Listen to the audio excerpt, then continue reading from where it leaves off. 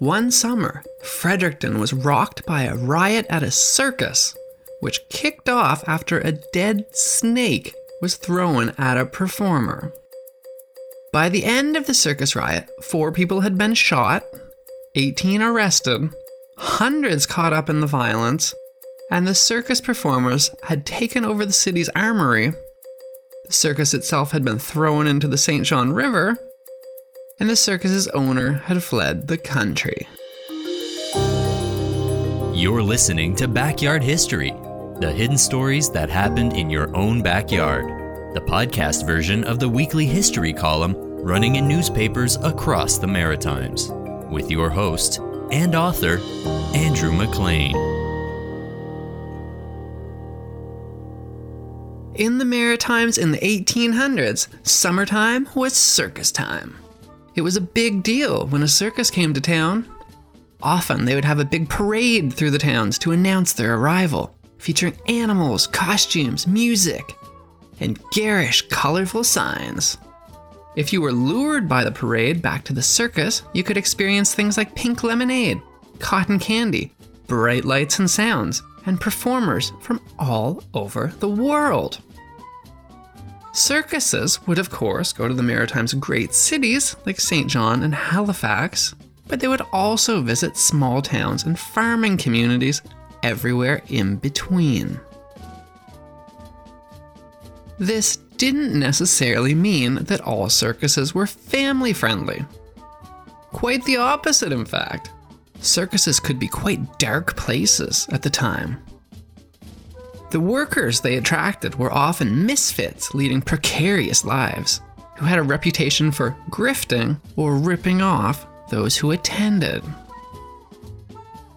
On the flip side, the circus could also attract some distinctly unsavory audience members who were crude, rude, and lewd, and who were there to drink and blow off steam. On Sunday, July 6th, 1874, the great and only New York Circus, owned by Louis B. Lent, rolled into the Fredericton Branch railway station.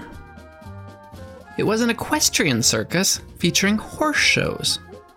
It advertised performances such as bareback horse riding, a woman who could ride 6 horses at once, an Australian rider, and a family of gymnasts who would perform on horseback. The circus offloaded from the train onto wagons and moved to set up down by the river at the end of Carlton Street, where the Fredericton Public Library now stands, right across from the Federal Armory, which stands in the same place today as it did at the time. The circus received a chilly reception in Fredericton right from the outset. Sunday was the Sabbath, and officials in Fredericton refused to let Lewis's circus set up that day. The circus set up and performed as normal on Monday and Tuesday, but it was not without incidents. A Frederictonian and a circus worker selling tickets at the gate got into a dispute over whether or not the correct change was given back, which escalated to the circus performer punching the patron in the face. During another performance, a group of boys climbed up the tent's ropes for a better view. When they came down, they got into an argument with the circus workers, which attracted an angry crowd and ended in violence. Later, a young woman was found by a group of young Fredericton men behind a tent, romantically entangled with a circus worker. The young men took offense to this and decided to return her to her home. Although there were never any accusations that the tryst was anything but consensual, and the young woman aggressively protested being taken back home, the incident led to a shouting match, further escalating tensions between the circus workers and the Frederictonians. On its final day in Fredericton, Lent Circus put on 3 performances: a matinee show, an evening show, and a final concert. As the circus was shutting down and the spectators were filing out after the final concert, the circus workers began to set about taking down their tents. A group of local young men stayed behind to harass them, heckling the circus people as they went about their work. At first, the circus workers ignored the catcalls and the insults coming from the Frederictonians. Then, a Frederictonian threw a dead snake, of all things, at a circus worker. The snake hit its target and wrapped around his neck. The stricken circus worker shouted, "Hey Rube!" Hey Rube was the battle call of the circus worker. It was a call to arms, that a dangerous and an even potentially lethal fight was on. The other circus performers answered the Hey Rube call by rushing over, ready to fight. The Frederictonians loitering by the tents were quickly overwhelmed and driven away from the circus. But then someone rang a fire bell. This was an age where most of the homes were wooden, and there was little to no fire insurance. So when the fire bell rang, hundreds of Frederictonians rushed to the source of the fire bell, prepared to help put out the fire.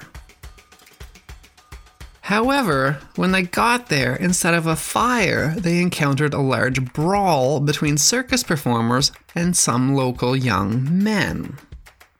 So they joined in. The circus people responded to the crowd, now numbering in the hundreds, by pulling guns out and firing buckshot at the crowd in an effort to drive them back. The buckshot, however, only seemed to further enrage the Frederictonians. As the riot grew worse, some of the circus people pulled out revolvers and shot at the crowd with actual bullets. 25 shots were fired into the crowd, injuring 4, all of whom recovered just fine. Remarkably, this rain of bullets did little to stop the enraged Frederictonians. The Daily Telegraph newspaper described the scene. The riot assumed formidable proportions. The report of the firearms mingled with the cries of the combatants, and the groans of the wounded alarmed the whole city. Fredericton didn't really have a police force at the time. It was beginning to create a police force, but they'd only hired 2 officers so far. The reason they were creating a police force was because another recent riot between Protestant Frederictonians and Irish Catholic immigrants, which had actually happened just a couple blocks further up on the same street. As you might be piecing together, Carlton Street, which is now a commercial area in the heart of downtown Fredericton, was considered a distinctly bad neighborhood at the time. So, lacking a police force to speak of, Mayor Edward Wetmore, who happened to be just down the street at City Hall when this riot was breaking out, quickly assembled a judge and 24 men. The judge deputized them into a makeshift police force. The 24 new so-called police descended on the square, launching themselves into the fray and indiscriminately attacking both sides. During the chaos, the circus people managed to get into the armories, barricading themselves inside. They ended up spending the night and most of the next day in there. Meanwhile, outside, the enraged Frederictonians dumped all of the circus tents, their carts, their gear, and their supplies into the river. The circus's owner, Louis B. Lent, who would have definitely stood out at the time since he weighed 300 pounds, somehow managed to slip away during the commotion and fled the country. After eventually coming out of the armory the next day, 18 circus workers, now abandoned by their boss and with their belongings at the bottom of the river, were arrested and imprisoned in City Hall's basement. All of them were soon let go without any charges. Despite there being hundreds of people involved, the court concluded that there was insufficient evidence to charge anyone involved in the riot.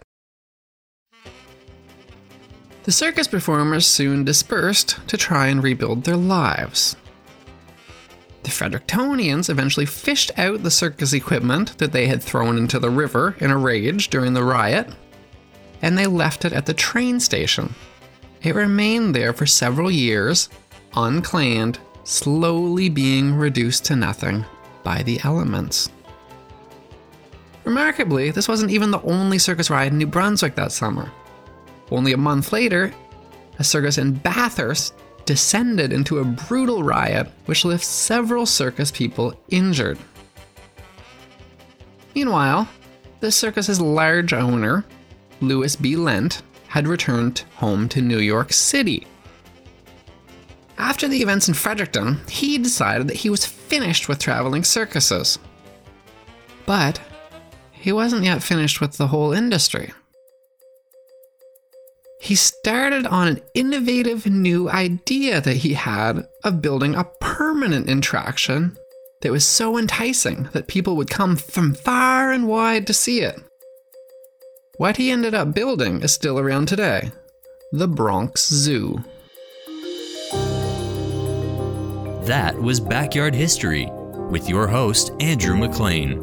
Thanks for listening, and stay tuned for another hidden story that happened in your own backyard.